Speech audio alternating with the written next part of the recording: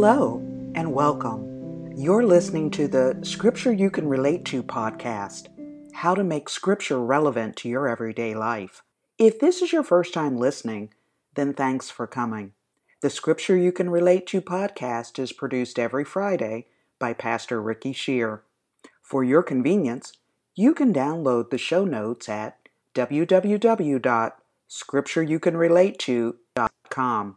Come back often, and please add this podcast to your iTunes playlist. Now, let's get on to this week's episode. In Philippians chapter 2, verse 12, the Bible says, work out your own salvation. That word work in the Greek is the word energeo, where we get words like energetic. And so what it says is telling us to be energetic in your life of salvation. It goes on to say how to do it, what to include, and what to exclude. Verse 14 says, do everything readily and cheerfully, no bickering, no disputing. It implies that this work will require you to make some adjustments, maximizing in some things and eliminating other things. The passage is talking about the individual Christian. However, it serves as good advice to churches as well for this millennium, where adjustments are needed to better minister unto the people. It speaks of focusing on some good things while excluding other things. And I think about an event in my life some years ago when I was an aerospace engineer. A co-worker and I received an award for a project we completed. We were both into technology and toys and were contemplating what new toy we should buy ourselves. My coworker decided he was going to invest in a metal detector to dig for lost treasures. At that time, I owned a house in a historic neighborhood. My coworker was certain that I was living on a gold mine, and he offered to come out and sweep my yard with this Geiger counter with the stipulation that we would split whatever treasures he discovers 50-50. It was his work, his resources, and his discovery, but it was on my property. So we agreed. He showed up Saturday morning and spent 2 hours in the backyard and 2 hours in the front yard. A few neighbors even stopped over and got put on the waiting list for the following Saturday. He went to work and even let me operate it for a few minutes.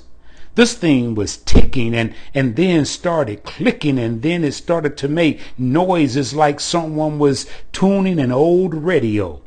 Now, I know some folks haven't heard that in this digital age, but when it was all over and my yard was half torn up, I kept my word.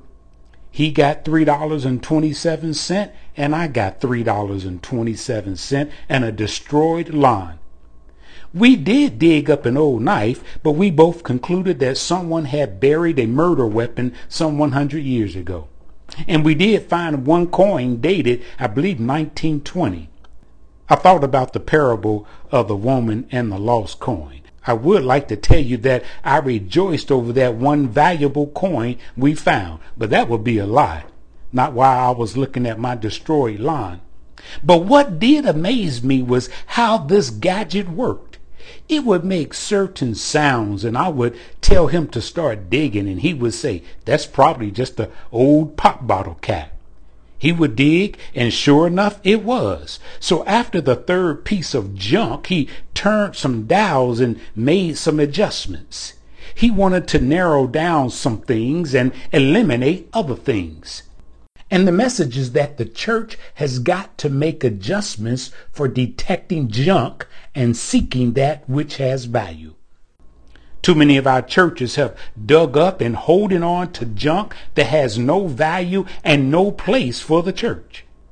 Galatians chapter 5 verse 22 says this junk only promotes a lifestyle of selfishness, cutthroat competition, accumulation of mental and emotional garbage, a brutal-tempered, frenzied and joyless grabs for happiness, cheap sex. It promotes trinket gods and magic show religions, all consuming yet never satisfied once. On the contrary, we should be tuning the dial that identifies with virtue, knowledge, temperance, patience, godliness, brotherly kindness, and charity. Adjust the dials, but make no mistake. One dial never changes, and that is the message of the cross. That Jesus Christ died for the penalty of our sins. That after 3 days he got up to live forevermore, and whosoever believe this report and invite Jesus Christ into his life, he shall be saved. That dial does not change. If we were energetic in proper ministry and sanctification, we would then be like the woman and the lost coin. We see that in Luke chapter 15, verses 8 through 10. She performed the sweep of her house, and because of her dedication and diligence, she discovered the valuable coin. We see her hurt, her hunt, and eventually her happiness over the coin. It's time for the church, and it's time for you to tune in and tune out some of the things in your life. Well, that concludes this podcast. Our hope and prayer is that this podcast has been helpful to you, and you will continue to reflect on it and begin to apply it to your life. For a transcript of this podcast,